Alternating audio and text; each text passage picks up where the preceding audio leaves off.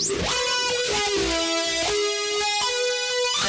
Truth News Network. Former FCC Chairman Newton Minow called the media a vast wasteland. Well, I submit it's far, far more than that. It's a battlefield for your mind. Mortar fire, cannon fire, grenades full of lies. And we're taking the losses. It's time for a night in this savage land. That used to be called a paladin, a defender of the good and honest against the onslaught. Well, we're TNN, the Truth News Network. And your paladin against the barrage is Dan Newman. Remember that old TV show, Paladin? It was about a cop, a cowboy cop back then. That was a good guy. I guess I do qualify for that. Thank you, Pete. Well, good morning, everybody. Welcome to the last day of the week, and thank you for sharing this part of that last day with us at TNN Live. If you're new to the show, we're here every morning, Monday through Friday, 9 to 11 a.m. Central Time.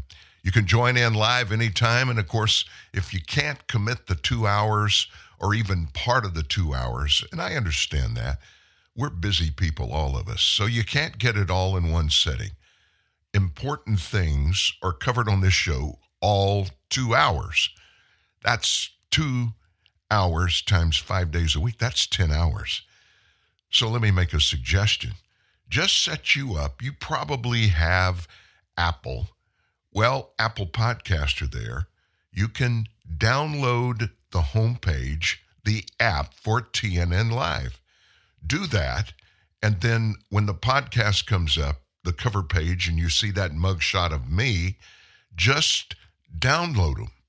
Put the download mode in, and it will automatically, after our show's over every day, we upload the show to about 37 different podcast hosting sites, places like Google, Stitch In, Spotify, and of course, Apple. They all get the show, TNN Live, and that way you can have them on your phone, on your computer, and you can always go back and listen. You don't miss anything.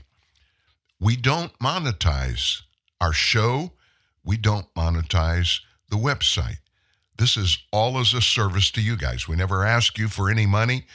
Nothing like that. At this particular point, we're blessed that we are able to do this as a service to our friends and people that look and listen in and read our stories. It's all about getting everybody that we possibly can to understand what's really going on in all the areas of our lives that we consider to be important. That's a big deal. There's a lot of noise out there. And yeah, there are some people that say what we do here is nothing more than noise. But here's the difference between us and them. We let you be the arbiters of what's true and what's not. We tell you about things that we hear that we figure you're going to be determined that they're important to understand and know.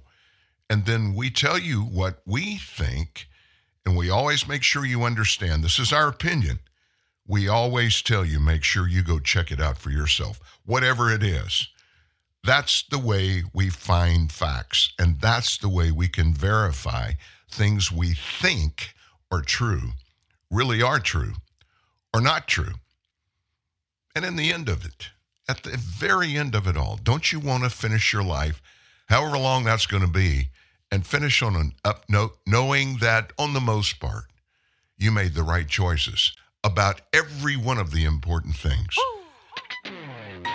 That's what I want to be able to say that I did. Well, we're going to crank it up with some big stuff in just a couple of minutes.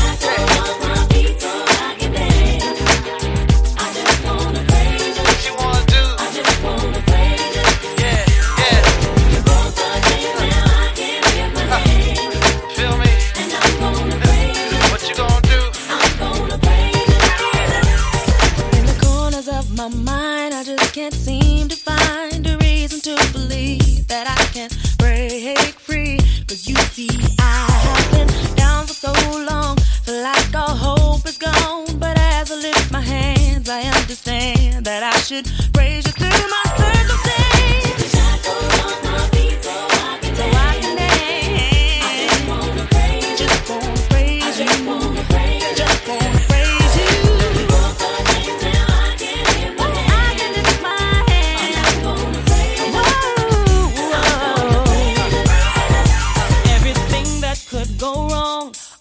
wrong at one time. So much pressure fell on me. I thought I was gonna lose my mind. Lord, I know you wanna see if I will hold on through these trials, but I need you to lift this load, 'cause I can't take it no more. Shackles on my feet so I can dance. So I can dance. I just wanna praise you. Woo, woo, woo. I just wanna praise you. You broke the chains, now I can lift my hands. Woo, yeah. I'm gonna praise you. Been through the fire and the rain, bound in every kind of way, but God has broken every chain, so let me go right now. Shackles off my feet so I can dance. So I can dance, y'all. Oh, I wanna praise you. You broke the chains, now I can lift my hands. I can lift my hands. Praise you,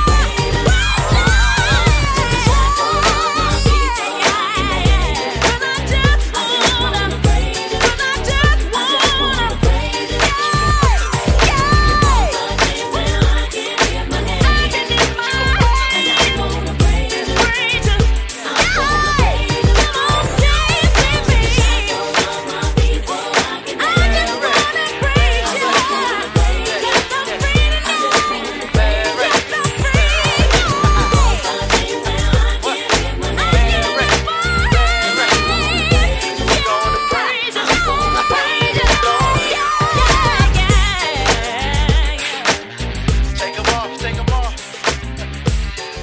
The name of that contemporary Christian group is Mary Mary. And the name of that song, it's a very applicable name. It's Shackles. I'm going to take them off and I'm going to praise him being God. You know what? We're all going through crap. I can't think of a better way to term it than just to say it's a bunch of crap. We go through it all the time. It's mixed in with good. That's a good thing, isn't it? But we should just do our best at everything we do. Do the right thing. Filter through before you make choices. Filter through the options and make sure you're picking the right option. And when it comes to making life changes, especially the big ones, don't you think it's better to find out all the facts before you make them and jump in to make sure it's the right one? And that's what God does for all of us. He gives us that opportunity. Take it, do it. Take advantage of that. And most of the time, things are going to come out on the good side. If we could come out on the good side of every choice we have to make in our lives, and the vast majority of those is going to be the right one, man, that's like hitting a home run. No question about it. Well, jobs numbers are out today. And if you look at them from one perspective, they look pretty decent. But if you read the fine print, there's more to it than the headlines say. What you're going to see and hear in almost every radio, television, online news media report today about jobs numbers, you're only going to get the top line stuff that says this: jobs surge 216,000 higher, raising inflation risk. So let's dig in just for a second. Now listen closely. These are numbers, but you've got to find a way to interpret them and to how they apply to you. Employers in the U.S. accelerated hiring in December. They added 216,000 workers to payrolls. The unemployment rate, unchanged, stayed the same, 3.7%. Economists, now here's where you dig in and look at the hidden kind of things. Economists has been expecting the economy to add 170,000 jobs. Instead, they got 216,000. Wow, that's great, right? Well, it was announced that payrolls increased by 199,000 in November, 150,000 in October. But guess what? That 150,000 October number was revised down to 105,000. So they lost 50,000. And the November number was revised down November was revised down to 173,000. This is happening month after month. The Labor Department, they're the experts, right? They're the ones that are supposed to know where we are regarding everything to do with employment, and also about the unemployment, the numbers, and who and how and what sectors of the economy are doing good and which ones are doing bad. But during the Biden administration, we never see those numbers go the other way. Well, we underestimated the numbers, the Labor Department did. And so we thought it was going to be 150,000, but guess what? It was 280,000. And next month, when you get those numbers, you don't have the little asterisk that says, well, we're going to revise last number, and the number before that month, we're going to revise them down. Maybe fiddling with the numbers.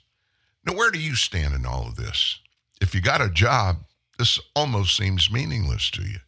If you don't have a job, however, this says maybe you got a better chance now to get the job that you wanted before all this craziness began 3 years ago. You're going to make a choice. We all make that same choice every day. Or we're going to look at the glass as being half empty or half full. My goal has always been my entire life to be a realist, in other words, accept facts and make decisions and choices based on facts, not on dreams and things I want to see happen, but base them on factual information when it's time to make those choices. Therefore, my glass is typically half full more than half the time. You don't need to be a pessimist, but when you think something's right and you find out later it's not, don't keep doubling and tripling down on the bad number when you found out it is a bad number. Just get off of it. Accept the reality and move on. That's hard to do. None of us want to do it, but facts are facts. Those little squishy things that you just can't change. You can step on them, but they're still going to come out and be what they are. Dadgummit. By the way, whoever came up with that phrase, dadgummit, I have no idea what it means, but I've heard it and I've used it my entire life. Criminality, police, and all those things related to those, I don't need to tell you it's a bad year. We had a really bad year. Number of cops across the U.S. shot on the job in 2023, new highs. It's getting worse, in other words. Number of police officers shot on the job, according to the National Fraternal Order of Police, showed 378 officers were shot in the line of duty in 2023. How does that compare? Well, that number is up 14% from the previous year. Of the 378 shot in 2023, 46 died from their injuries. A graphic from the report shows the significant increase in the last few years, as well as the breakdown by state. It goes on to say there were 115 ambush-style attacks on officers last year, leading to 20 fatally shot officers. A guy named Patrick Yos, national president of the Fraternal Order of Police, he blasted the Defund the Police movement. He said it led to a spike in shootings that has not stopped. It's not going down. It's continuing to rise. That movement took off after the death of George Floyd in Minneapolis and then the ensuing Black Lives Matter riots across the summer. Hundreds of them. With the COVID-19 pandemic behind us now, and after so many of us have seen tragic consequences of the Defund the Police movement, it was our hope that these numbers would be a high watermark, and we were wrong.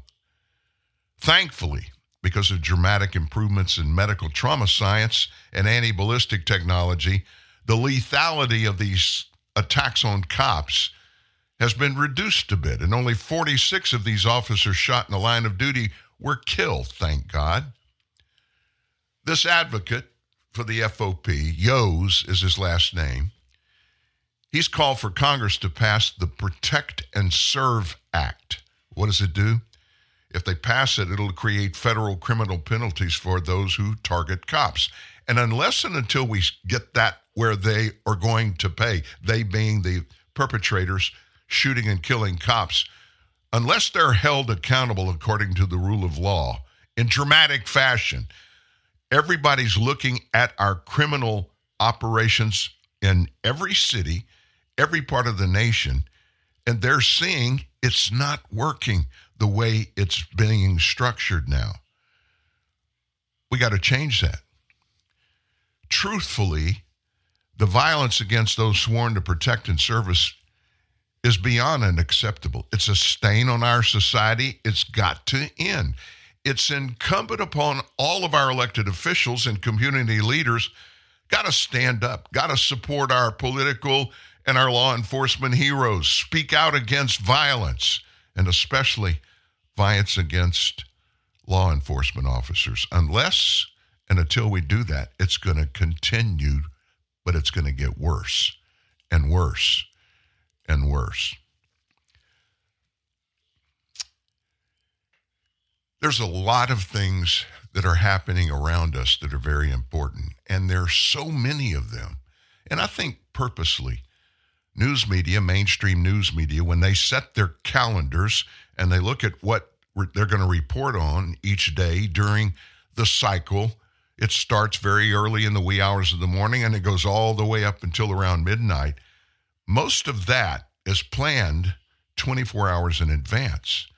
And they collude. There's no question they do. We've told you about the process that's been in place for a couple of decades where they check each other out early every morning and they get on the same page of not only what they're going to talk about, but the perspective they're going to leave listeners and readers and watchers with.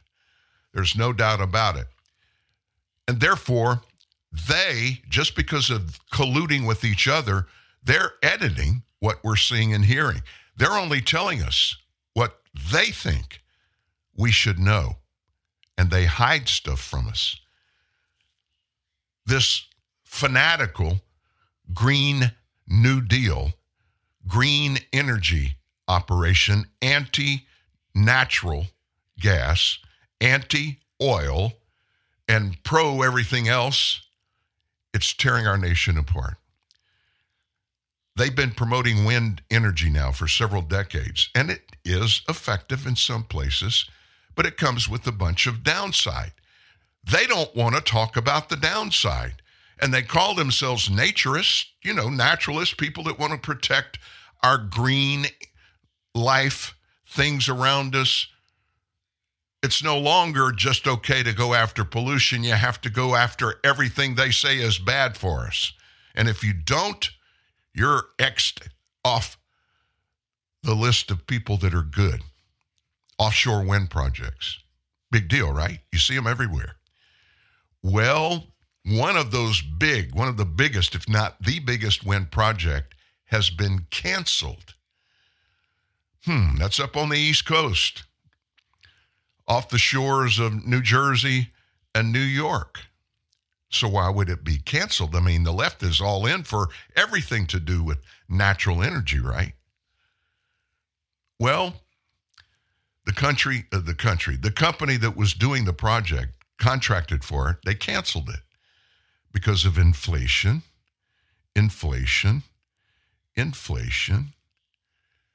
After the Biden administration brags of how successful that project already is. It was previously touted by the Biden administration as an example of positive Bidenomics. No more. Canceled. Developers saying it's inflation, interest rates, supply chain disruptions. BP and Equinor said they canceled the project. I didn't know BP was involved in it, but they canceled it, dubbed the Empire Wind 2, that was to be built off the shores of New York and northeast New Jersey. A press release stated the two companies had come to an agreement with the New York State Energy Research and Development Authority to terminate the project. This agreement reflects changed economic circumstances on an industry-wide scale. Now, what could possibly be wrong? Bidenomics has made everything better for every American. If you don't think so, just listen to Karine Jean-Pierre or Joe Biden. Everybody else in his administration doesn't even want to talk about it because that's not a good thing. Bidenomics, well, let's just be plain. It sucks. It's a downer in every way. It only sounds good to Joe Biden. This agreement they reached reflects changed economic circumstances on an industry-wide scale. That's what they're telling us. Their decision to cancel it recognizes commercial conditions are really, really bad and being driven into worse territory every day by inflation, by interest rates, supply chain disruptions. Those prevented altogether Empire Wind 2's existing ORIC agreement from even being slightly viable. Molly Morris is president of Equinor Renewables Americas. She said the company is open to more economically viable projects in the future. In other words, we ain't circling back to this one. It's toast. One thing they didn't mention, all the whales, dozens and dozens of whales that are living in the proximity of these northeastern, just off the coast of the northeast parts of the United States. Whales are just showing up dead with no explanation. Now, if it was the other way around, they'd be, oh my gosh, it's that horrible wind energy stuff. It's killing all our natural inhabitants, the habitation places where they live, and they're dying from it. But nope, it's their deal. It's their answer to everything, green energy. And they even think about it not being done. They can't even process that. And so they don't. I mean, I'm just being honest. They don't process it. They ignore it. And if they choose to ignore something, what does that mean? It means it doesn't exist. And so if it doesn't exist, why do we talk about it? We don't. We just ignore it. And because we ignore it, that's all it takes. What we think is the way it is. Wow. Listen, I ran across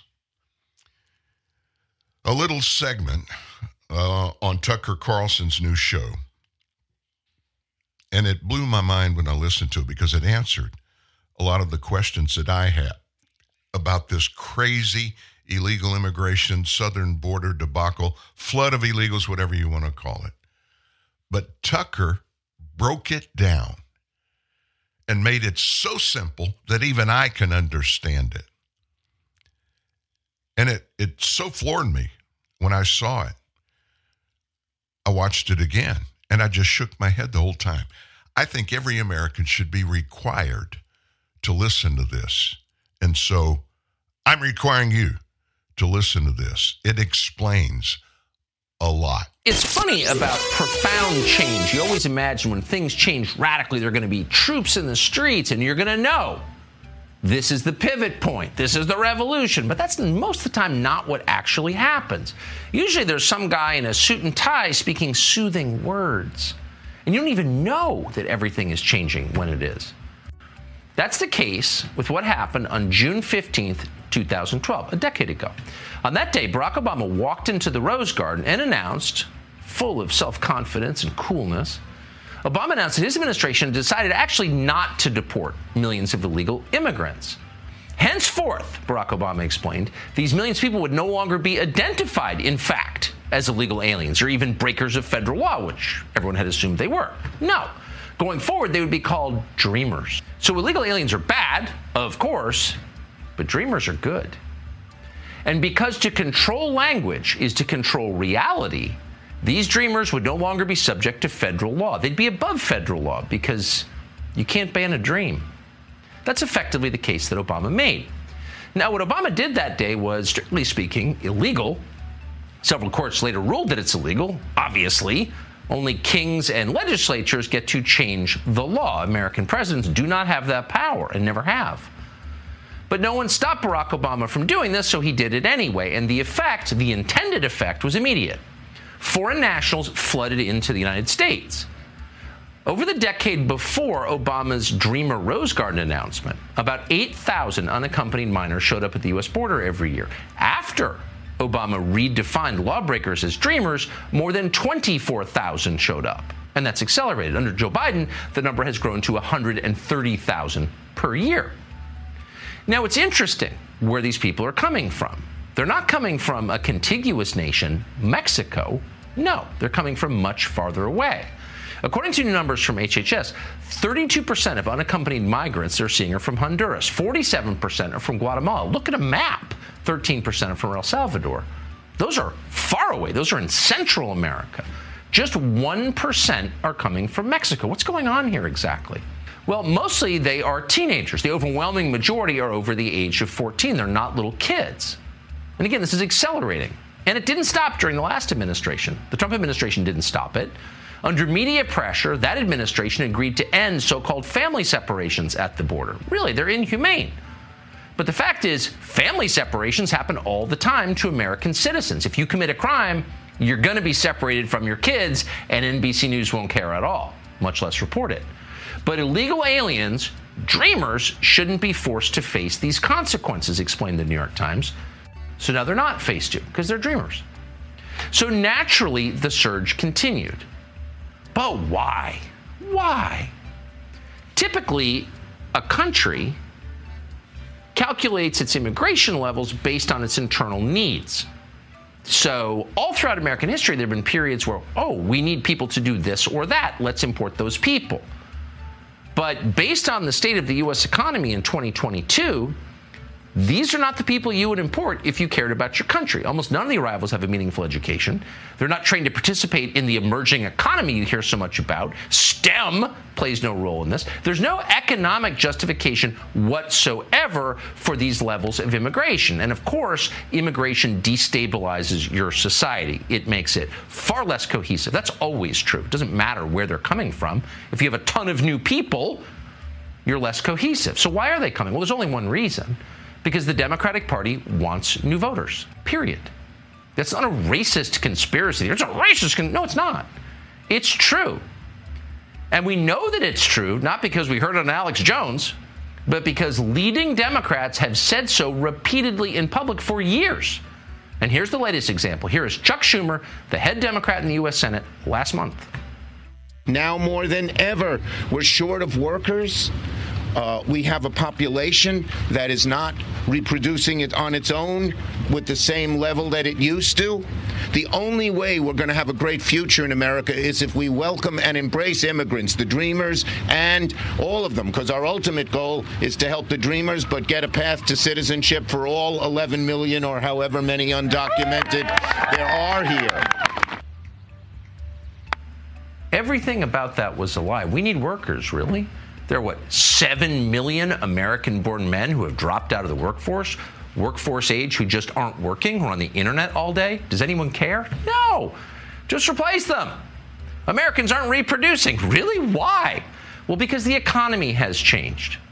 And what's their answer to that? The Democratic Party's answer? Well, the Treasury Secretary told us a month and a half ago. She said, if you're worried about the economy, have an abortion.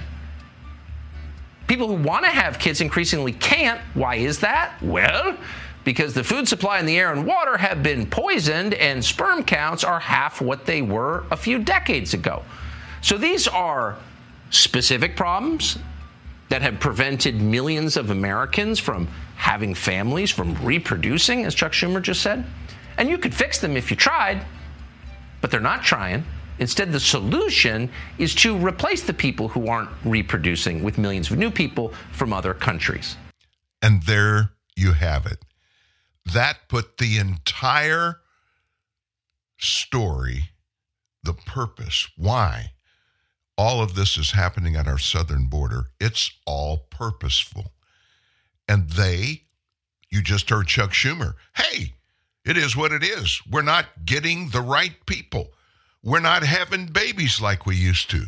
We need people that will work in these grunt jobs that we can control every part of their life. Of course, he doesn't admit that.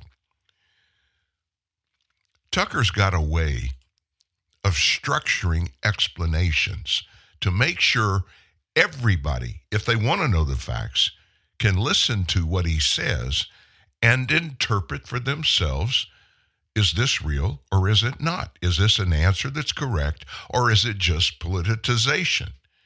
In this case, I can tell you, Tucker hit the nail on the head. It's all being done purposefully, and it's all against federal law. And right now, at least so far, nobody in the federal government is being held accountable for that. That is the bad part of this whole thing. No accountability. What that means, it turns into illegality. And what do we tell you? Illegality in the United States has never been in modern history as bad as it is today. Ask a cop. In any city in America now, criminality is going through the roof. It's getting worse, and there's no end in sight. Wow. Hey, listen, I fell on something yesterday, reading and catching up. You know who Juan Williams is? African-American guy, has been in news media in D.C. long time. Has a nice personality, but he is a hardcore leftist. Why Fox News ever brought him in as a contributor, I understand, and I hate to say this about any news organization that I don't know factually is the reason for putting somebody on the air or not putting somebody on the air. But I'm going to go ahead and tell you, it's my opinion. He's a token black opinion editorial guy for Fox News. They need to have one, somebody that's on the not white side of reporting. And he came out with an editorial about the 2024 stuff we're walking into now and the stuff we talk about every day. I'm going to let you hear exactly what Juan Williams, who is a true representative of the other side of conservatism, buckle yourself in. You'll want to go after Juan Williams. And that's next. Budweiser presents the world's first star in your own radio commercial. Okay, guys, whenever you hear this sound, insert your name. Hi there. Your name. Sorry I'm late. Sometimes there just aren't enough hours in the day to be a neurosurgeon and a swimwear model. Oh, am I thirsty? How about it? Your name. Got anything tall and cool? Oh, Budweiser long necks, though. Your name. You are so thoughtful. But of course, Bud's the first choice for every occasion. You know, I have a confession to make. If I ever had a son, I'd want to name him. Your name. Oh. Your name. Come here. Now. Your name. Your name. Your name. Well, you did very well in your first commercial. Have a Bud. You've earned it. This Bud's for your name. Anheuser-Busch, St. Louis, Missouri. Raid Shadow Legends. I mean, wow. You pick your champions. They're glorious. And their shields, oh, they glisten like wet otters. But the bad guys, they're Lovecraftian, they're spooky, they're big. And then you go to battle. And it's like... Then finally, your foe is vanquished, and that satisfaction is such a primal feeling. Ooh. Download Raid Shadow Legends. Play for free. Welcome to McDonald's. May I take your order? Hi, can I get a... Get in the McDonald's. Ooh, can I get a... Yeah, can I get Go, Bubba, go! Pick me! No, pick me! Hey, can I get a... 10-piece chicken McNuggets. And what sauce would you like with that?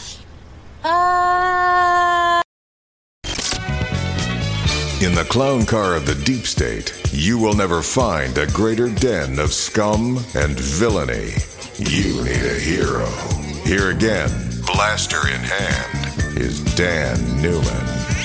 Well, after you hear what I'm about to give to you, you'll probably use the term villainy if you speak about Juan Williams and the left anytime in the near future. Juan Williams, token black, that's my opinion, for the opinion section of Fox News. And on the surface, he's a really nice guy. But man, when he crawls into the closet or his office or wherever he writes his opinions, he goes hard left. So he wrote this New Year's Day, last weekend. Here's what he said. It's New Year's Day. Get ready for the shock and awe of record political spending in 2024. That's the only sure bet as the world of politics flips the calendar. But what's New Year's Day without some high wire predictions? Here are your crystal ball forecasts, beginning with a look at the future for the political players who will define 2024. Ron DeSantis, sorry, Ron, it just didn't work out. Turn back the clock 1 year this week. The 45-year-old Florida governor was holding the hottest hand in politics. He was being hailed as the future of the GOP and hauled in a boatload of money from big-dollar GOP donors opposed to former President Donald Trump. But DeSantis tried to run as a Trump imitator. He bet big on culture wars, banning abortion in Florida after 6 weeks of pregnancy, and approving new standards requiring that schools teach that slaves gained skills for personal benefit. Recent history has shown that governors who failed to win their party's presidential nomination fade into obscurity. That looks to be DeSantis' future. The lesson of his demise is that GOP voters want a showman more than a doer.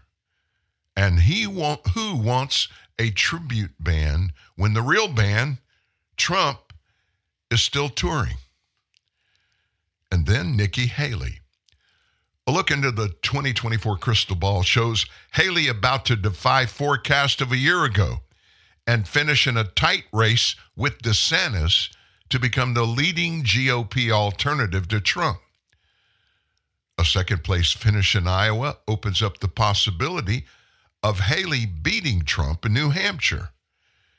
She remains unlikely to beat him for the nomination, but she will have delegates and some leverage at the Republican convention in Milwaukee this summer. Haley has said she will support Trump if he is the nominee and has refused to agree with a New Hampshire voter who pressed her to call Trump a grave danger to our country. She is positioning herself as the post-Trump future of the party. Now, this is Juan Williams writing this editorial a week ago. Abortion. Every election and every poll leading into this year's congressional and presidential races confirms that voters support abortion rights.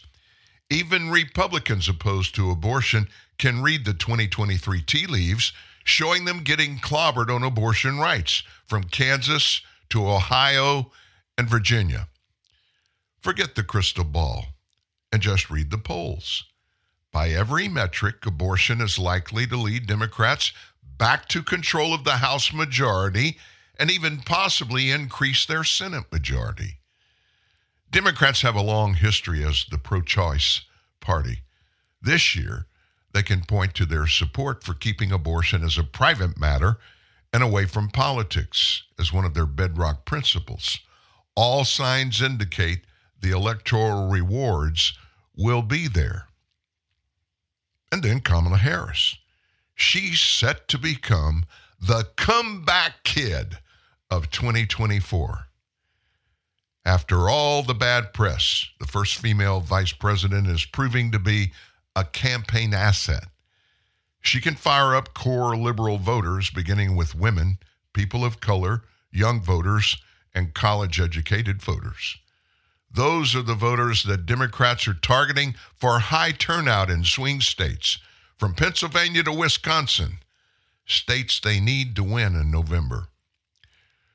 Her standing as the first black, first female, and first Indian American vice president gives her unique traction as Democrats face a Republican Party dominated by white men and by Trump. I thought Trump was a white man. Never mind. The former president has attacked New York's Attorney General, a black woman, as a racist. He has called Alvin Bragg, the Manhattan District Attorney, an animal. And he speaks about immigrants of color as poisoning the blood of our country. With polls showing Democrats facing the possibility of a poor turnout for minority voters, the vice president could be a game-changing presidential running mate. Joe Biden, slow and steady, wins the race, Juan Williams says. Before the first vote in Iowa, Biden has a lock on the Democratic nomination. Unlike Trump, Biden is not facing 91 felony charges and 4 court dates. He's not facing removal from state ballots over his role in the January 6th effort to stop certification of a presidential election. Biden's biggest challenge now looks to come from third-party candidates who could drain his support among moderate swing voters. They are looking for someone new, some political energy beyond a rerun of the 2020 election. Also, some voters are indifferent to Biden. According to polls, he's seen as a moderate figure who has not transformed a politically polarized nation. That has contributed to his low approval numbers in 2023. But those polls will be out the door in a 101 2024 rematch with Trump. Trump's on the record calling for termination of parts of the Constitution and replacing it with authoritarianism complete with jailing the press and rooting out his political opponents, whom he calls vermin. The Democrats have the power to make this year's race into a referendum on Trump rather than Biden. With the stock market up, unemployment down, wages rising, inflation slowing, and the U.S. standing tall against Russia and China, Biden has a record to persuade swing voters. I just threw up a little bit in my mouth reading that. Where's Juan living these days? He continues, there are no crystal balls, but based on last year's political weather, you don't have to be a weatherman to know which way the wind is blowing for 2024. Thank you, Juan Williams, for straightening out those of us who live on the other side of the tracks. Now, wait a minute, that's a racial slam, Dan. Juan Williams is black. You can't say that. No, we live on the other side of the tracks, the poor side of the tracks. If all of what you just heard Juan Williams has said, Kamala Harris and Uncle Joe, they gave everybody they thought and they act like are the disenfranchised people of the world, you know, those people that Republicans hate. God bless. This guy and these people, they actually believe this drivel. We could spend the whole rest of the show analyzing the bits and pieces of that editorial pin by Juan Williams. He must have been sleepy when he wrote that. Oh my gosh. He hit a few of the things that he said in here. He hit a few of them on the head. This one just blows me away. Kamala Harris, she is set to become the comeback kid of 2024. Oh my gosh. After all the bad press, he said, the first female VP is proving to be a campaign asset. Listen, if you guys believe that, go ahead and believe it. This is Dan talking now. Let me make a little prognostication to you. Have you seen Kamala lately? Have you seen her out on the stump with Joe Biden? Have you heard anybody in the administration, Karine Jean-Pierre, anybody say anything good about Kamala and what's going on there and how great a campaign partner she is for Joe Biden? Nobody's even talking about her. You know why? They're kicking her to the curb right now. But they got to be careful how they do it. You know why? Not because she's a great fit, not because she's done anything worthy of being back on the ticket for another run as vice president. Not because of any of that. They wouldn't have to be careful about that if that's what they were talking about. They've got to be careful about kicking her to the curb because she's black and she's female, and you can't do that if you're a Democrat. She's not going to be on the ticket, even if Joe's going to be on the ticket. Whoa, you're getting in some deep water, Dan. Let me tell you where the 2024 Democrat election circus is slowly moving toward. You may throw up a little bit in your mouth when I tell you this. Even if it happens at the Democrat convention, I promise you, this is in the offing. 2024 Democrat presidential candidate, Michelle Obama. Michelle Obama. They today will tell you very quietly, off the record. I love that when I talk to a politician and they ask me when we're talking, and I ask them a question, is this on the record or off the record? In other words, it doesn't matter if it's true or not. You can't say it because it wouldn't be politically correct for me quoting me saying that. They won't say anything about that now, but you watch what begins to happen. Right now,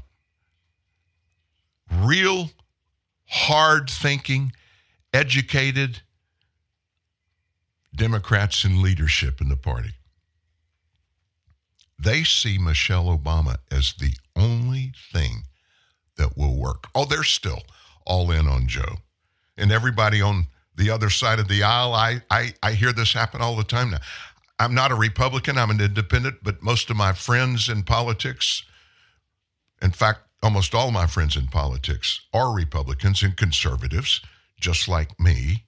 I just don't have that R. I'm registered with an I after my name. I'm one of those independents. All that being said, they're all pretty much laughing. There's no way America's going to reelect Joe Biden. You're right.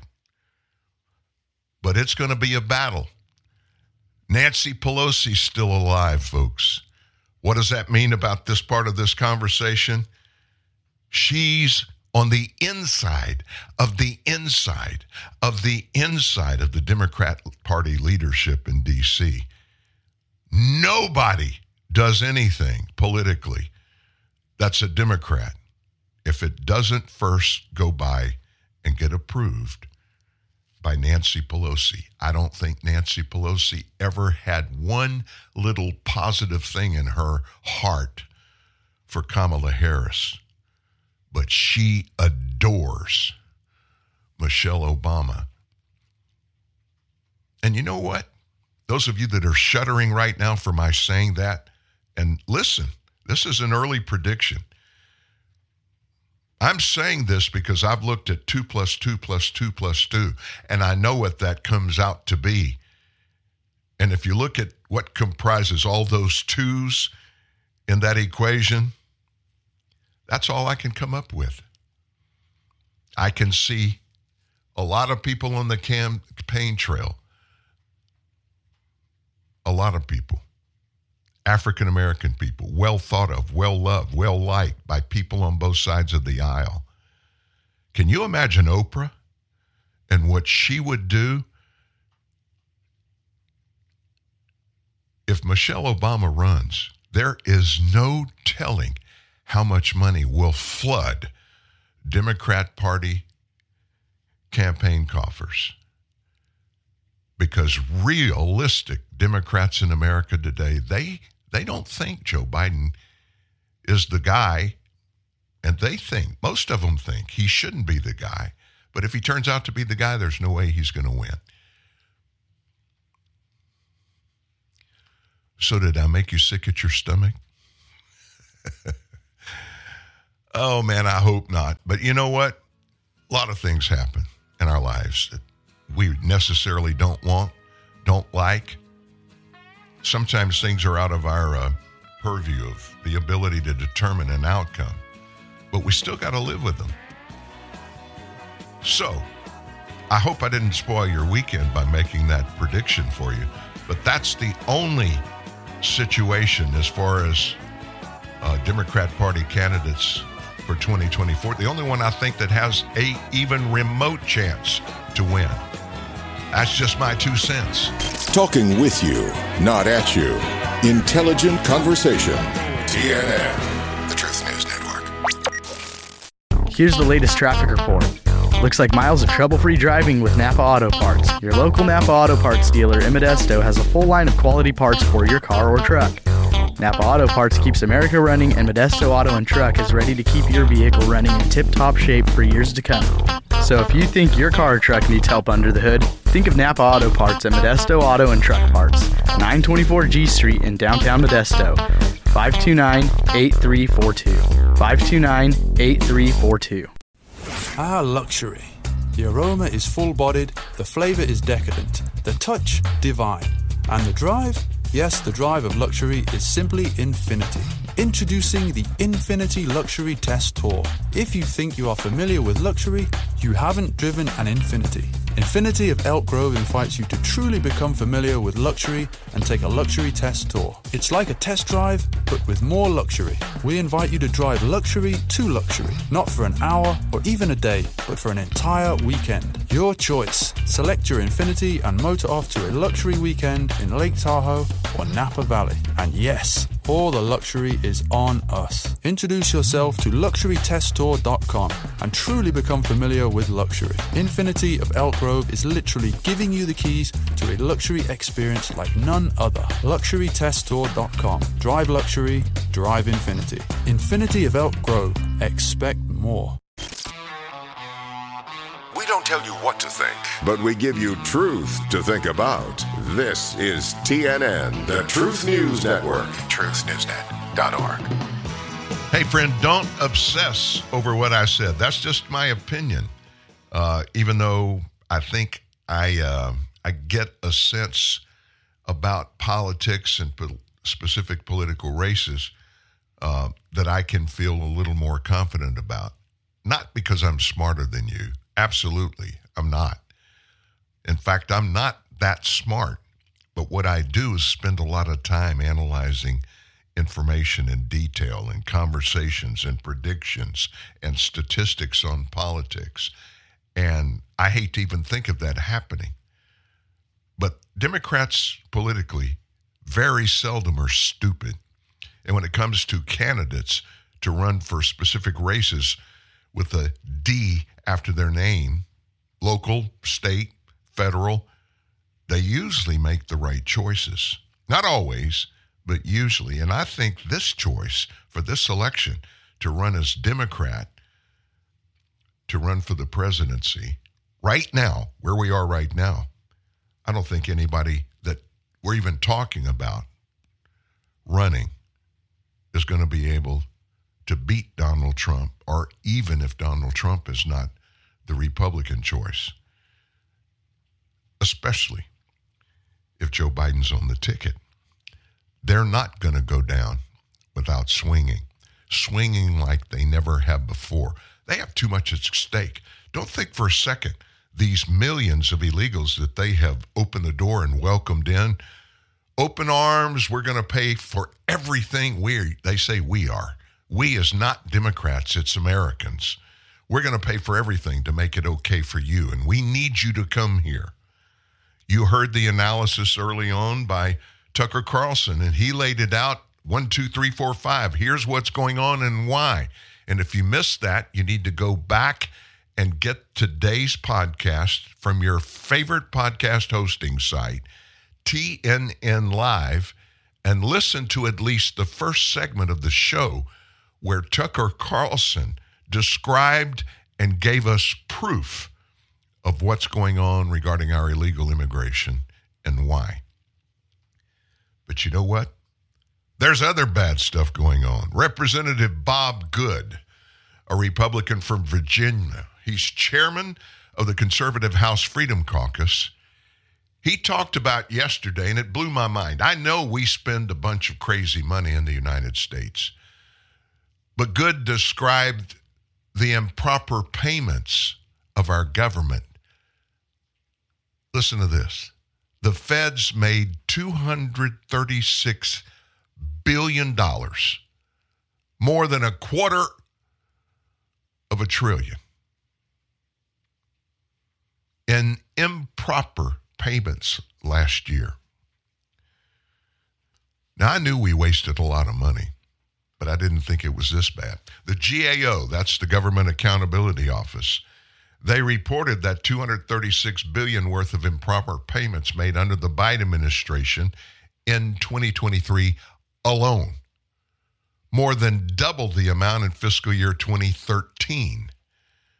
According to the GAO, the potential waste, fraud, and abuse runs across the spectrum of every federal agency. Since 2003, that's 20 years ago, there have been more than $2.4 trillion of improper payments made across the federal government, and that number does not include the fiscal year 2023 amount. So $2.4 trillion since 2003. That's 20 years. You do the math. Joe Biden, he oversaw 10% of that whole number in just 1 year as president. The government watchdog defines improper payments as payments that should not have been made or were made in the incorrect amount, and says they have consistently been a government-wide issue despite the efforts to identify their root causes and reduce them. In fact, the government still doesn't fully understand the size of federal improper payments, partly because it doesn't have complete, reliable, or accurate estimates. In other words, $250 billion could be, $2 trillion. They could come up with a number, but they don't have all the facts. Fiscal year 2022, the amount of improper payments was $247 billion. The U.S. government programs that typically account for the most improper payments include Medicare, Medicaid, Earned Income Tax Credit, and Social Security. The White House published a blog post on November 22nd, a couple of months ago. It explains that the federal government's overall rate of improper payments has gone down in fiscal year 2023. That year end was September 30th. The post didn't include the government-wide total as a dollar amount. Just the News reached out to the Office of Management and Budget, asked for the government-wide total of improper payments made from fiscal year 2023. The total amount, as reported by the agencies, fiscal year 2023, $236 billion. We will have a report analyzing this estimate issued in the next month or two. But for the time being, the public can view individual data sets that show the amount of improper payments made across a large group of federal programs issuing payments to recipients. Go get the facts. You can click on a website. It's called Data Sets, DATASETS, Data Sets. Look it up. You could get all the details. Representative Good, chairman of the conservative House Freedom Caucus, described these payments as more evidence demonstrating Washington, D.C. is broken. You think? Come on now. This is just more evidence, he said, that D.C. is broken. Too many career politicians and bureaucrats don't care. They don't care about how they waste our dollars. We are $34 trillion in debt, and will be over $36 trillion in debt before the current debt limit deal ends next January. We cannot afford to wait any longer to stop the runaway spending train and get our fiscal house in order. I'll go back to this. We have right now, Congress, 2 appropriation deadlines at the end of this month and into early February. Both the House and the Senate must pass another spending bill to keep our government funded, and those negotiations, we're told they're underway among congressional leaders, but they tell us that every day. You ask them, any of them on either side of the aisle, where do we stand? And they all point fingers at everybody on the other side. The national debt recently surpassed the $34 trillion number for the first time in our history. More than 13 years ago, former President Obama signed the Improper Payments Elimination and Recovery Act, had a goal of reducing improper payments by $50 billion through 2012. At the time, those improper payments were $110 billion. That was fiscal year 2009 compared to $236 billion in fiscal year 2023. According to a Congressional Research Service report that was published back in 2018, there was a significant increase in improper payments from fiscal year 2007 to fiscal year 2010, followed by a slight decrease through fiscal year 2013, another increase through 2016, and a slight decrease in 2017. But the decreased number in 2017 was still $141 billion that year. This report also says a small subset of programs has accounted for 85 to 98% of the government's total improper payments each year. So with that as the footnote of this, do you trust that our elected officials in the United States Congress, both parties, both sides of the aisle, you add that to who's sitting in the White House Oval Office, they don't care about only spending the money we have. And you know why they don't care? Because we're the ones that pay the bill. That makes it real easy to make a commitment to spend money if you're not the one that has to pay for it. Now, if you think that $34 trillion is a big number, let me tell you what that does not include. Unfunded liabilities. You know what those are? This money that's owed, that it's not funded yet, but at some point it's going to have to be. What would be the number 1, 2, and 3 part of the unfunded liabilities of the United States that aren't included in the $34 trillion debt limit number we have now? What could those possibly be? Well, I'm 70 years old. I started working and having payroll deductions when I was 14. That means every time I got a paycheck, there was a deduction that went to Social Security, another one that went to Medicare.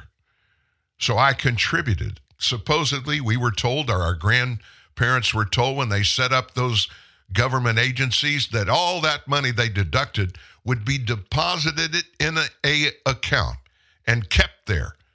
And on top of that, whatever was taken out of my check, the government would deposit the equal same amount in that account of mine, and it was to be all saved and put in accounts for us to use when we needed them, when we retired, for Medicare and for Social Security.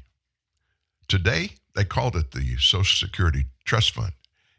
There's a name for that, but the money's not there. Congress spends it. So if the money's not there, it is a liability. The government takes money from you and me, and they supposedly save it for us to use when we retire. That is what is called an unfunded liability. We're going to have to pay for it. Don't have the money. We had it, but we spent it. So you know what the estimated unfunded liabilities today are? On their own, $80 trillion. $80 trillion. And experts say that may be short. I'm not trying to make you sick today by telling you these things. But you know what? If we can't do anything about it, which we can only do our little bitty part, which is to continue to do the right things, we can pray. We can cajole our lawmakers to stop this crazy spending. Because if it doesn't happen, it's going to continue to roll on and add up. And you know how much interest is. You know, we're paying about $1 trillion a year just on the debt for the money that we borrowed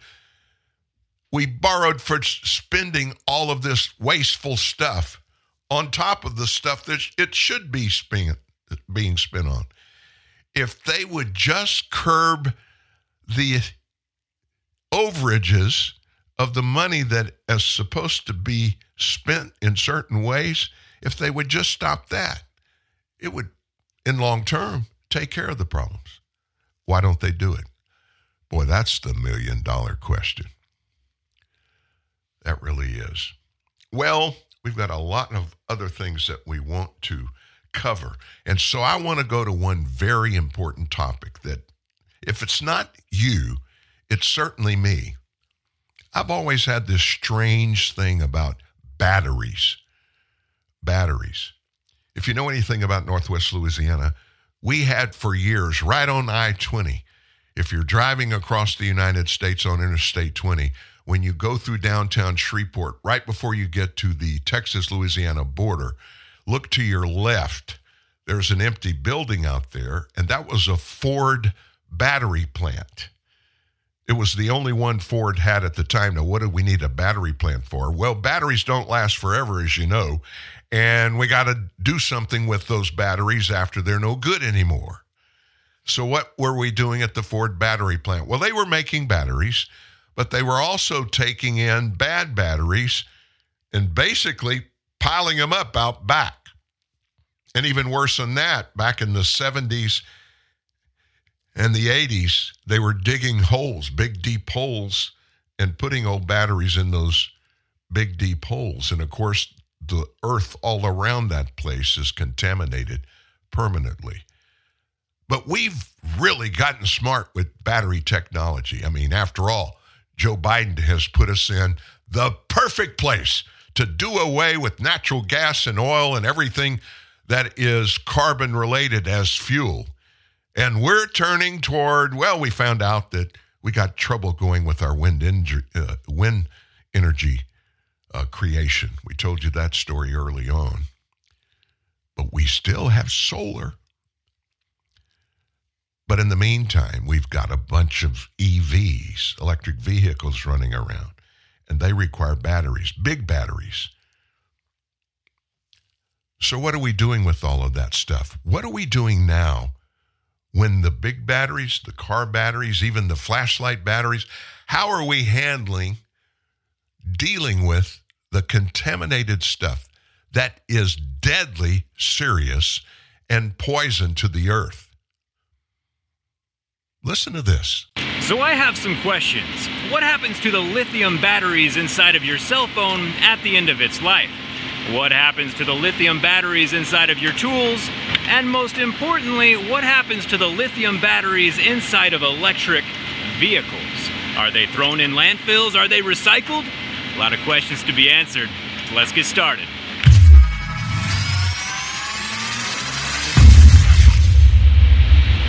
Today I'm in Gilbert, Arizona with a company called Li-Cycle, North America's leading lithium-ion battery recycler.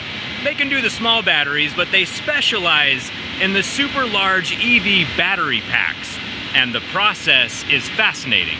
A lot of the batteries you see here on the conveyor belt are intact, but Li-Cycle does take burn, damage, and recalled batteries. Basically, batteries in any state can be recycled using this process. Among our selection of batteries today, it looks like we have cell phone batteries, laptop batteries, tool batteries, even some power banks. The biggest battery of all, of course, though, is the electric car battery sitting right here on the conveyor.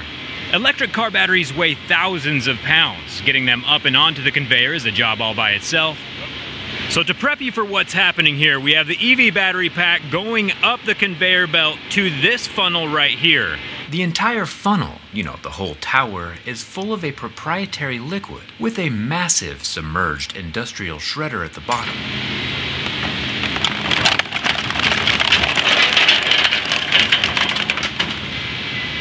I even found an old Nokia battery, a relic from times gone by. See you later, buddy.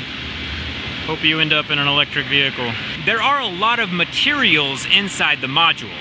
We have the metal casing, we have the plastic interiors that hold all the modules steady, and of course we have the lithium, cobalt, and nickel inside of the batteries themselves. There's a lot to collect. One of the benefits of having the whole battery pack go into the shredder is that no one is required to disassemble the pack. Keeping the human operator safe is probably the most important part. After the batteries are ground up, they go from a charged state to a completely inert state. There is no electricity in the materials after the blender.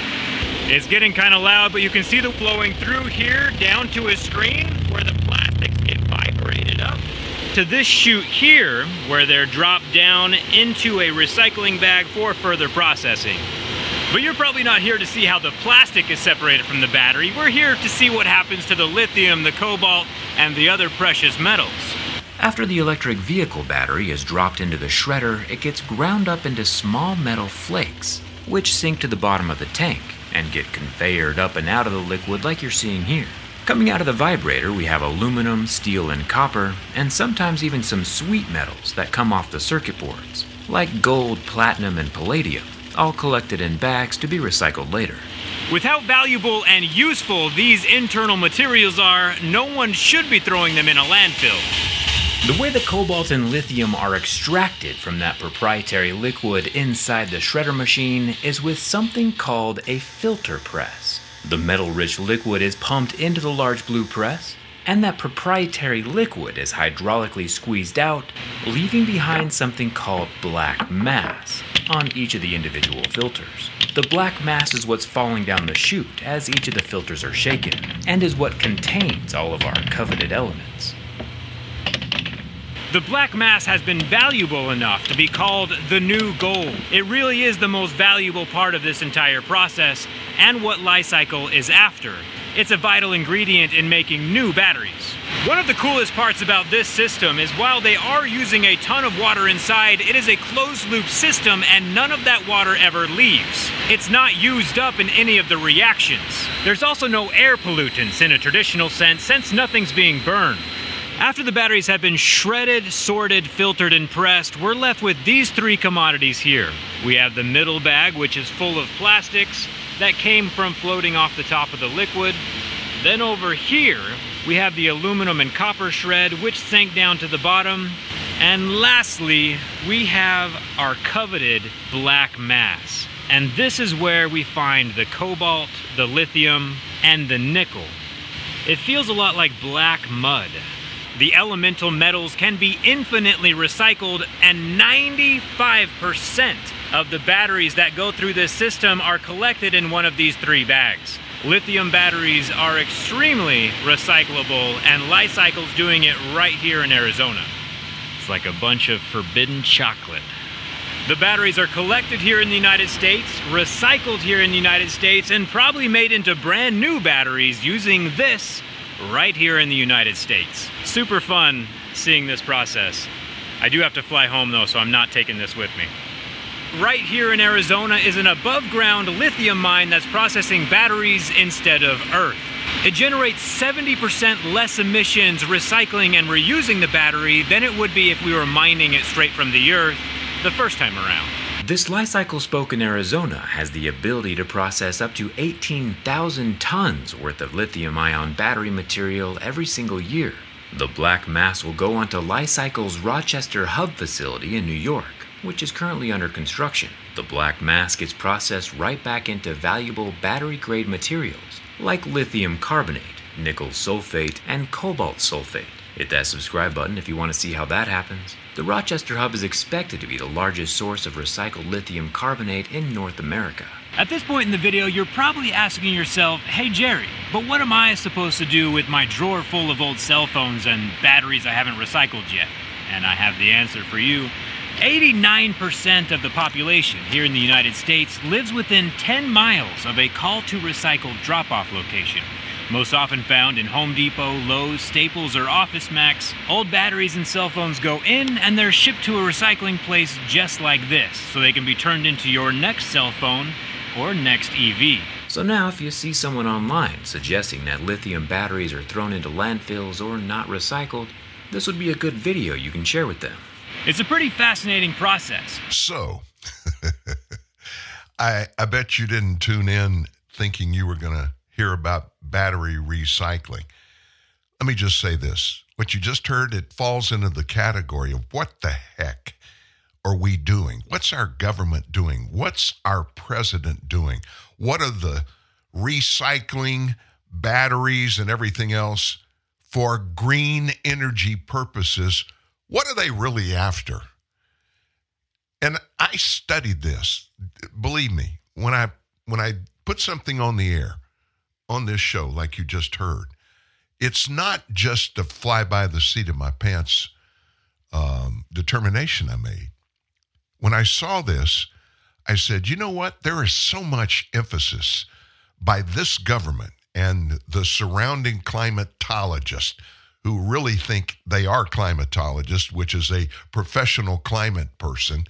And 99.9% of these people are not one of those, but they put themselves out there to be and tell us, hey, I know what I'm talking about.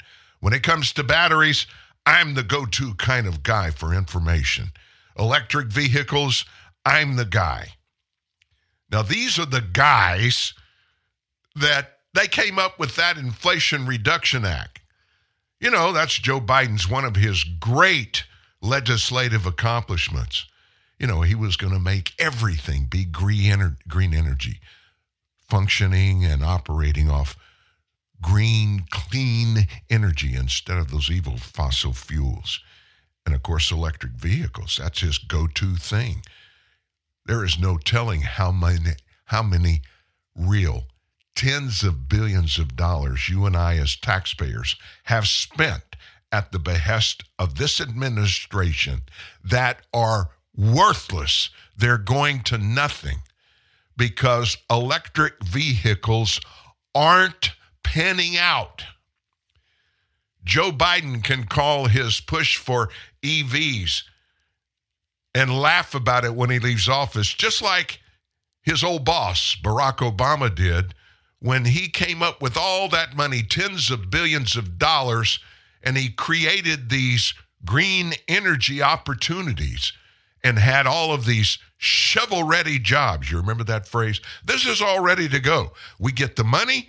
We're going to spend it because all of these green energy opportunities are working. Of all of those green energy opportunities and the billions that Obama spent, he laughed about it on camera. And he said this exact phrase, well, I guess these jobs weren't shovel-ready after all. And he laughed. EVs in the United States aren't going to happen. Oh, they'll always be around in some degree, to some degree. And yeah, they have batteries. A lot of those and the parts and elements can be recycled and used again. That's a good thing. But let me tell you why it won't work in a Biden world. $6 billion of that Investment Reduction Act, Inflation Reduction Act, $6 billion of it was earmarked to make sure we had electric charging stations all along our major highways nationwide. North, south, east, west, everywhere. $6 billion worth. And so the production for electric vehicles, subsidized by, of course, you and I, it went through the roof. Tens of billions of dollars, all the major automakers. Tesla, of course, has always been there. But guess what? The $6 billion for the Inflation Reduction Act that was earmarked for these charging stations has built Not one of those charging stations. So what does that mean? Automakers are building and buying and selling electric vehicles. Americans are buying them, but they can't even drive from Shreveport, Louisiana to Dallas, Texas without digging and finding, if they're lucky, a charging station. And they got to go to the charging station because they're out of juice. And they're going to sit there for 2 hours to get enough juice to finish their track. By the way, it's 200 miles from Shreveport to Dallas, Texas on Interstate 20, one that's supposed to be flooded with government taxpayer paid dollars, $6 billion that was to be used to build these charging stations. You know what they call that? Politics. And in this regard and many other ways, politics suck. Raid Shadow Legends. I mean, you pick your champions. They're glorious. And their shields, oh, they glisten like wet otters. But the bad guys, they're Lovecraftian, they're spooky, they're big. And then you go to battle. And it's like... Then finally, your foe is vanquished, and that satisfaction is such a primal feeling. Ooh. Download Raid Shadow Legends. Play for free. At Akio, we've been making the best in mobile phones for over 20 years. How did we get there? By putting ringtones in every commercial that make you think your phone is ringing. Whether you have a new phone, an old phone, or just leave it on vibrate, we make sure you always hear your phone in our commercials. It's our way of saying, we hear you. So don't be silenced when opportunity calls. Pick it up. It's for you. Akio Mobile. 35 years after the original movie, Fox is bringing you back to where it all began. Nobody puts baby in the corner. This is the real Dirty Dance. 8 celebrities compete to become the real Baby and Johnny. Work on my Johnny hairs. Some will rise. Some will fall. All will have the time of their life. The Real Dirty Dancing 4-week event starts Tuesday at 9 on Fox 5. This is your home. This is your family room / gym. The guest bedroom / music studio. The day bed / dog bed. The living room / yoga shanty / regional office. How did you guys do it? / classroom. And this is the basement / panic room. Maybe what your family needs is a vacation home / vacation home. Find yours on the Vrbo app.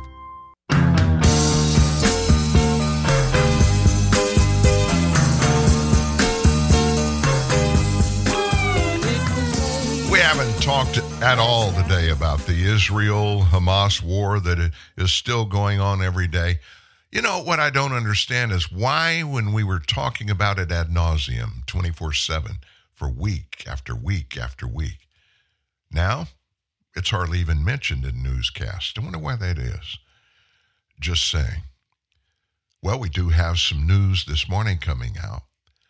Colonel Elad Goren, who is head of Israel's Civil Department of the Coordination of Government Activities in the Territories, he told some reporters early this morning that the humanitarian situation in the Gaza Strip has stabilized and that there is enough food entering the area, thankfully.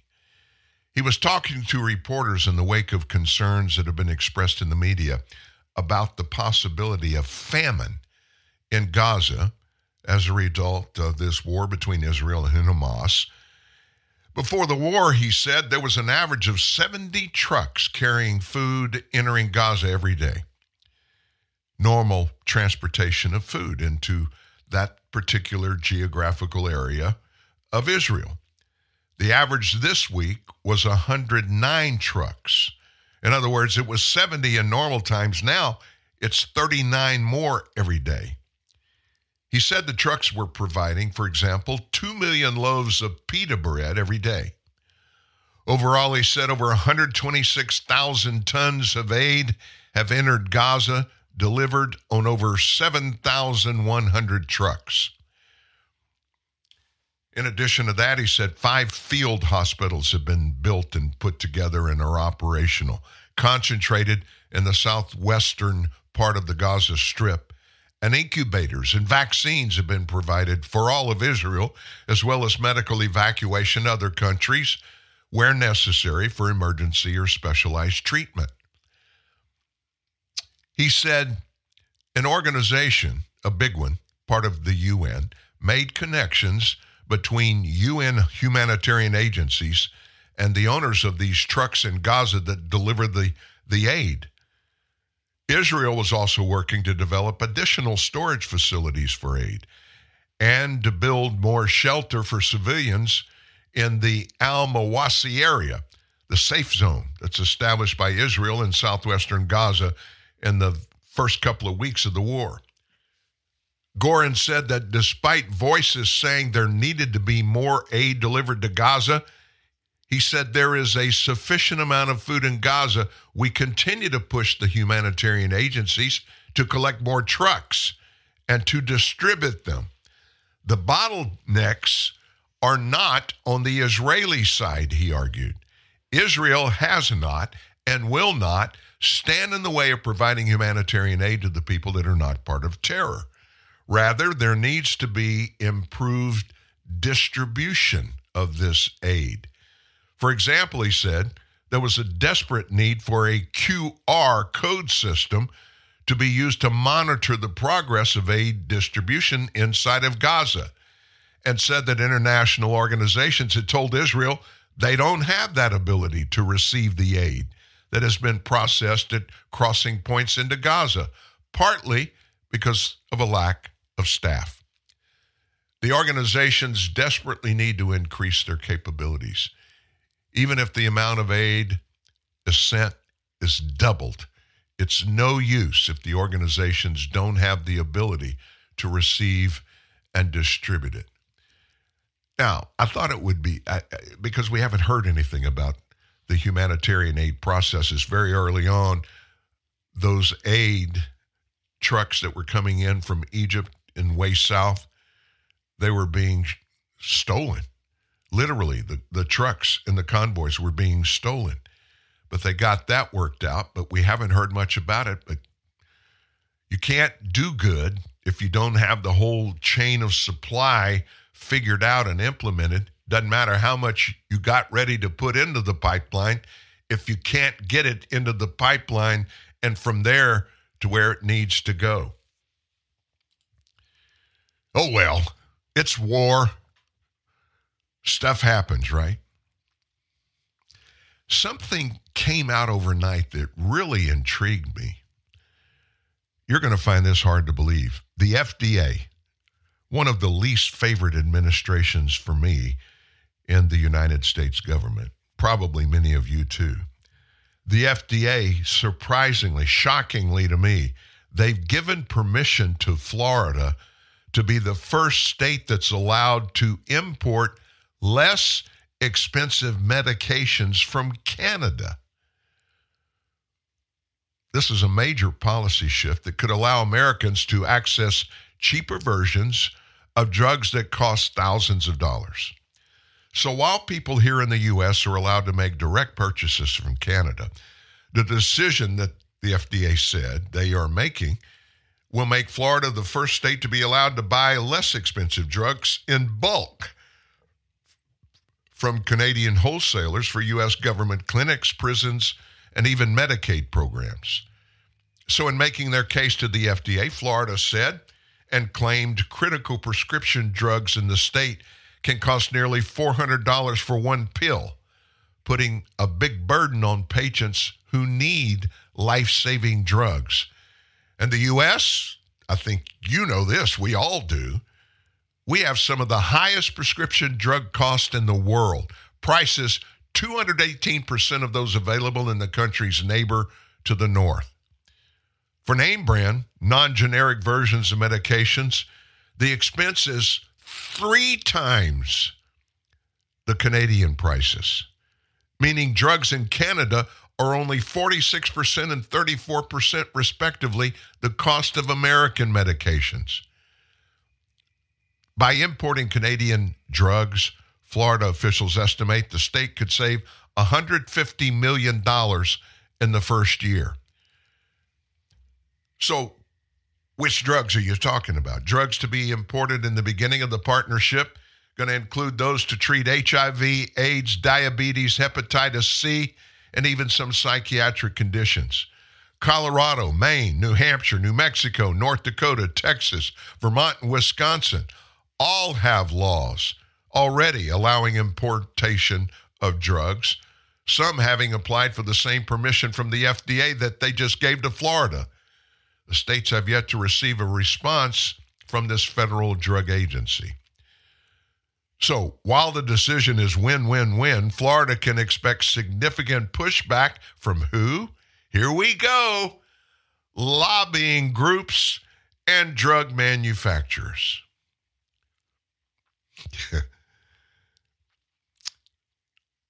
Pharmaceutical Research and Manufacturers of America. That's the big lobbying group. For short, it's PHRMA.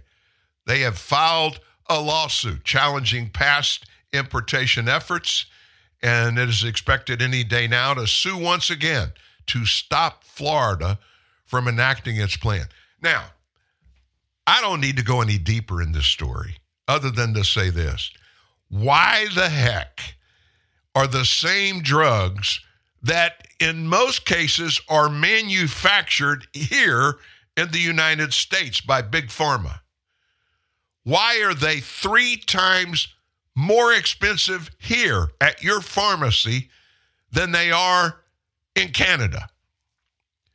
And it's not just in Canada, it's in countries around the world. Do you know that the major pharmaceutical products that you and I use across the board and Americans everywhere and around the world,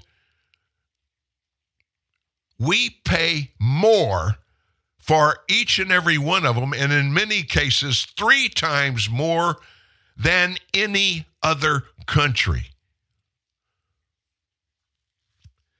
And just dial back the calendar a few years. You remember when we were grasping, we've got to get COVID-19 vaccinations. Oh, we're going to die. We're going to lose everybody. Federal government stepped up to all the big pharma, Moderna, Pfizer, and we paid them hundreds of $billions for those medications. Is there something in this that just sounds a little off to you? Boy, it sure does to me. And nobody will give us a logical explanation. And the reason is money.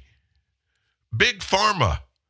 Money, like they don't have enough money. Some of the wealthiest people on the planet got wealthy by being and owning pieces of big pharmacy companies. And I don't want to diminish the pharmacy companies because they have kept and given life and years to live more and more and more to Americans and other people around the world. In many cases, they're doing good jobs. But why the heck do they have massive lobbyist firms that line K Street in Washington, D.C.? Lobbying firms, that's a misnomer. It's a law firm, and it's people that are paid to do one thing: lobby lawmakers in the Senate, in the House, and also the White House regarding anything and everything Big Pharma wants. Why the heck do you think we'd be paying as much as 3-4 times for the same drugs we manufacture here? We're paying that here when you just go across the border into Canada and you buy the same drug, prescription drug, 4 times cheaper than you do 25 miles away. Does that make sense to you? Who could stop that? Well, who puts every regulation in place across the United States? The federal government. Joe Biden could do it. I mean, you know, they're screaming and hollering about Donald Trump wanting to be a dictator, and he's going to bring, you heard the piece we did, I gave you that editorial that Juan Williams wrote talking about Donald Trump. He's going to destroy all kinds of freedoms and liberties that we have in the United States if he's elected again, and he wants to be a dictator / authoritarian with authoritarianism as our government structure. We're living in that right now under Joe Biden. He writes checks for anything that he wants to. He spends tax dollars without Congress being involved at all. Much of that is going to be challenged in courts. But Joe even bragged about this fact. At the beginning of this administration, he kept being asked about it, and he kind of snickered in an interview, and he said, look, we're going to go ahead and do it because we think that's what's best for the American people. And yeah, we'll get challenged, and we'll probably lose when these issues get to court. But by then, it'll be too late. It'll take years for that to happen, and we'll already have spent the money. Isn't that cool? And I exaggerated a little there, but that's exactly what's going on. If our government wanted to take care of us regarding anything and everything to do with health, they'd get it straight. They know the truth. We know the truth. They don't care what you think or I think. They're going to do exactly what they want to do. Why? Because in most cases, they're getting paid out the wazoo to put these issues up there and keep Big Pharma from lowering the prices to you and me, making us pay as much as 3 and 4 times more than they do in Canada, and even more than that locally in the United States than other countries in the world. The love of money is the root of all evil. We haven't even talked about today anything to do with impeachment, anything to do with Trump's Supreme Court cases. That doesn't mean they're not out there. And it certainly doesn't mean we're not going to talk about it. We got a little bit of new stuff, important information on that. Up next. I love going all natural. It just makes me feel better.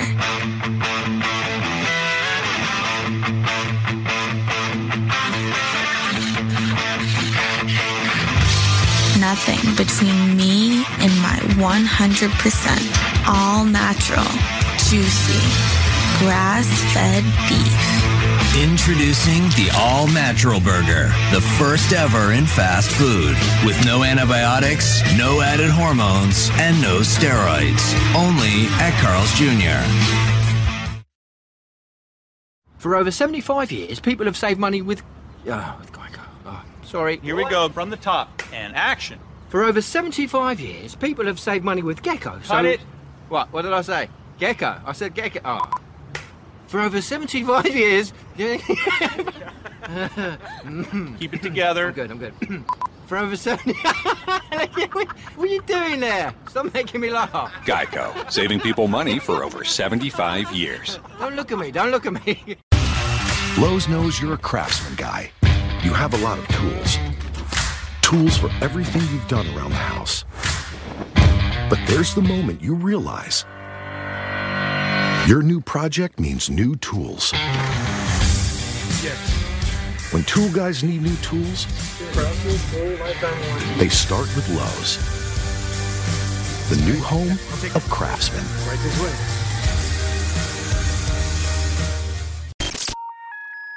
You're fighting back the tsunami of ignorance with Dan Newman, TNN, the Truth News Network.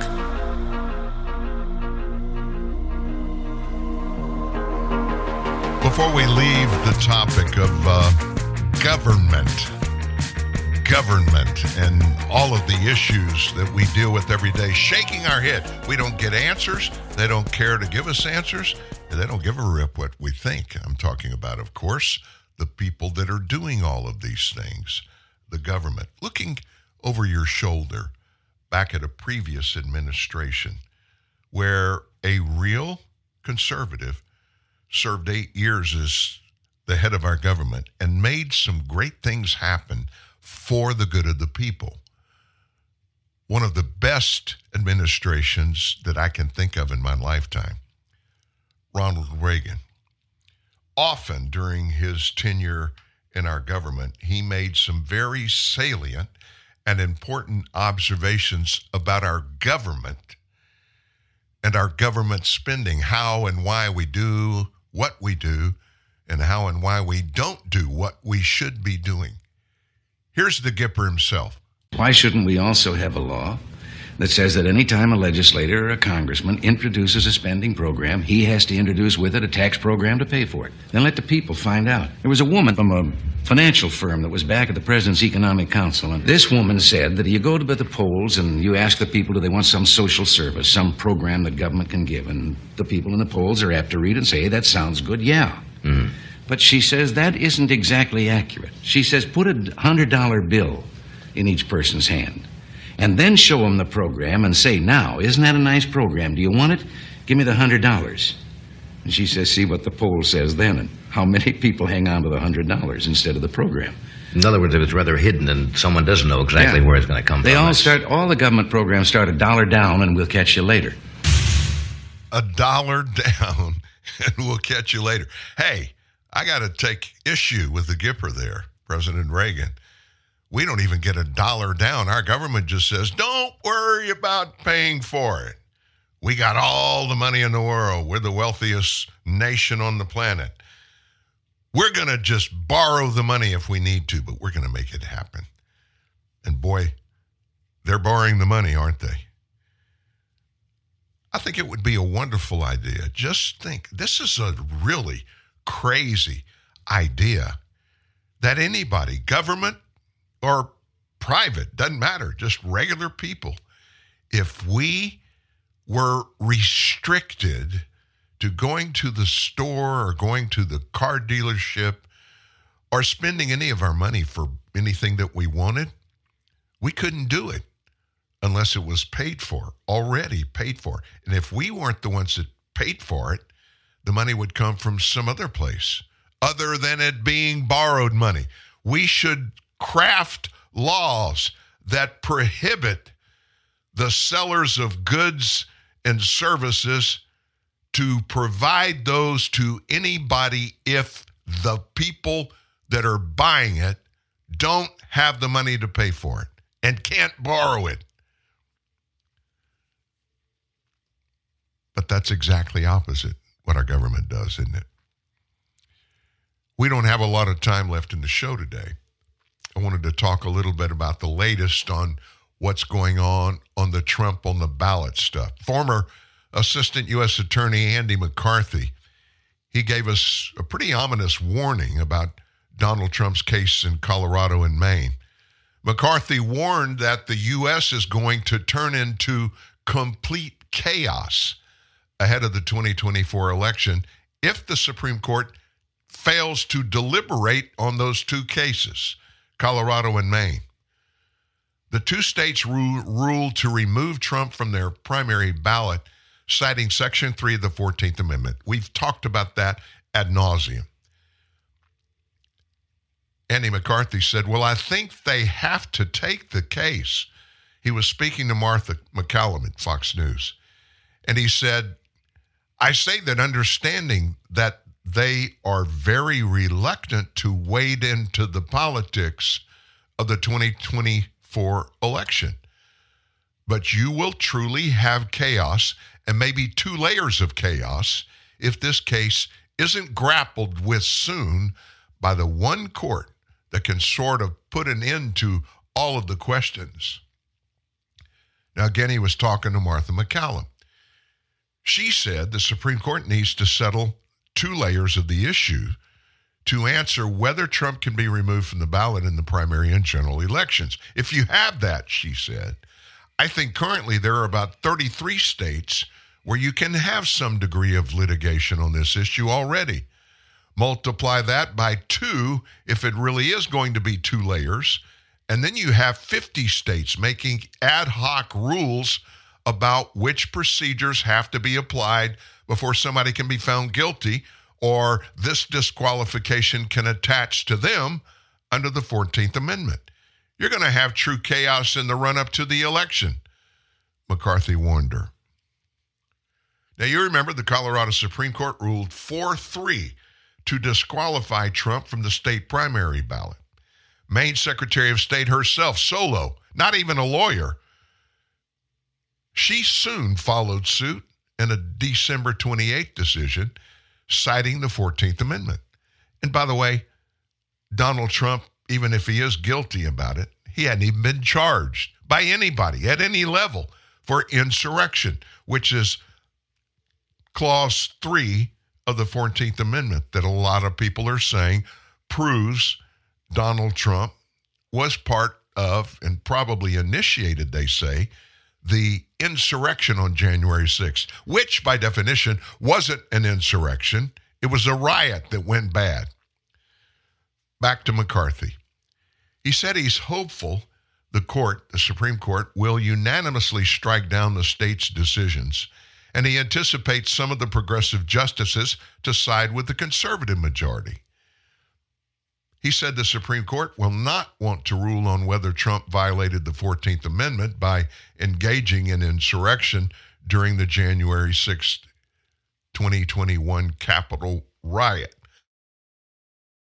The former U.S. attorney argued neither Trump nor any of his associates have even been charged and certainly not convicted of an insurrection related to the riot. So I think what the Supreme Court can say is there has to be a procedure where a court gets involved and the person accused of this gets due process. Now that makes perfect sense to me. We live in a nation where there is the presumption of you're innocent unless and until you're proven to be guilty. This is not happening. And this is a really big deal. We're talking about somebody that is right now ahead in every poll when it comes to who is going to be the next president, who's going to win the 2024 presidential election. And they're talking about taking him away as a candidate for a lot of people in those states that would vote for him to be their president. McCarthy said, to my mind, it should be, if you're going to accuse somebody of insurrection, it should be a high level of due process, like guilt beyond a reasonable doubt, where you have all the protections of a criminal trial. But I could easily see the court doing that, and then they don't have to rule on the merits of whether there was an insurrection and all that stuff. Can you, just for a second, think about this with me. Can you imagine a scenario where if it happens at the federal level, that means it's going to be okay at the state level and even the local level? So you get some yahoo, maybe somebody that is totally backwards, and they decide they want to run for this local race, a really important race, maybe a sheriff or a mayor of a town or a city, and they're extreme on every level, and many people in that town or city don't like them and don't want them to be the one that's elected to that office, but they have a lot of followers, maybe a movie star, somebody they see around town all the time. You can imagine a million scenarios this would apply to. And so you get a bunch of, social experts in this town. And they all come together and say, we don't like him, or we don't like her. We don't want her. And oh my gosh, if this election goes through, she could possibly be the winner, or he could possibly be the winner, and we don't want that to happen. And so they convince somebody in the election department that has a little power to just say, hey, we're not going to let him run. We're not going to let her run. Their names aren't even going to be on the ballot. That would happen across the United States in every single election for any office, local, state, or federal. We would devolve in one decision to being literally from now on a banana republic where the mob rules every time there's an election. Talk about chaos now.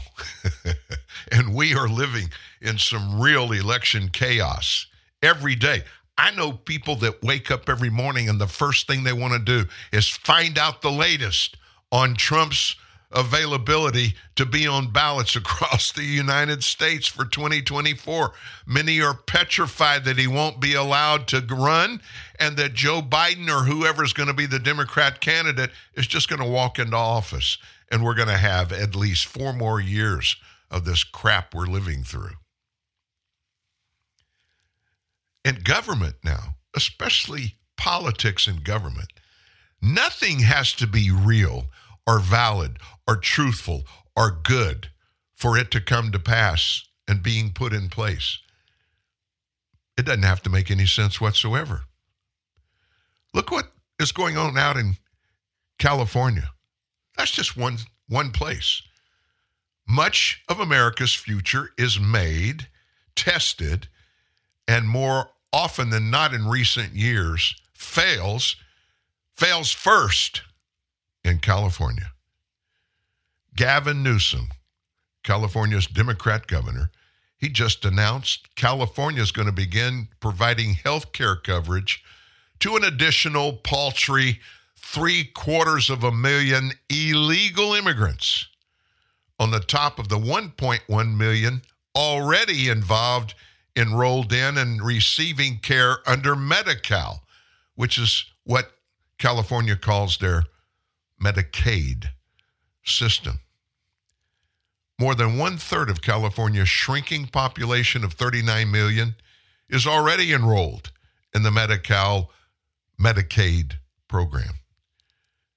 California's been incrementally adding illegal immigrants to the Medi-Cal program since 2015. That was the year it made the undocumented children eligible. 4 years later, it added adults 50 and over. The latest expansion round adds those aged 26 to 49, and it's going to cost an estimated, it's no big deal, $3.1 billion to California taxpayers.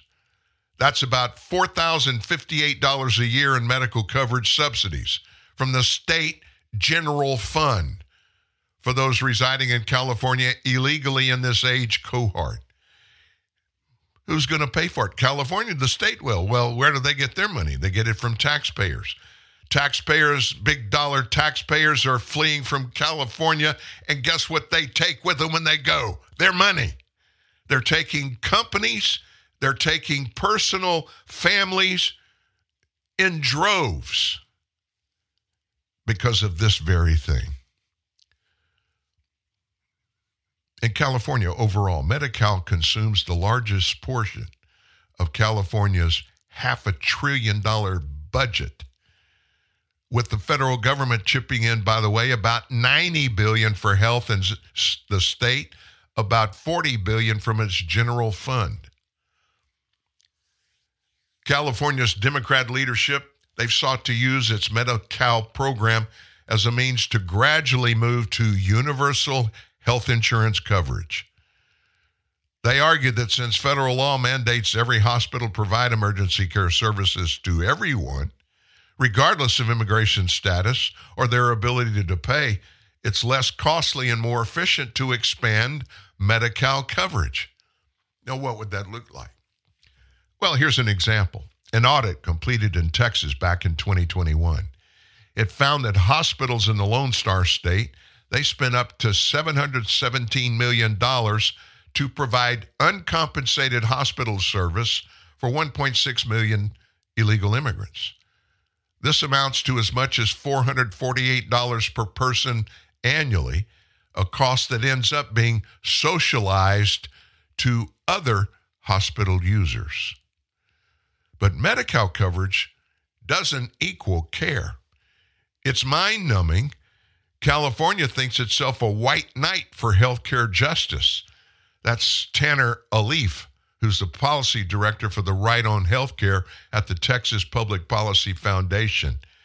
He continued, yet the state has failed to realize its Medicaid for All campaign has ironically reduced health care access for low-income folks living in rural counties.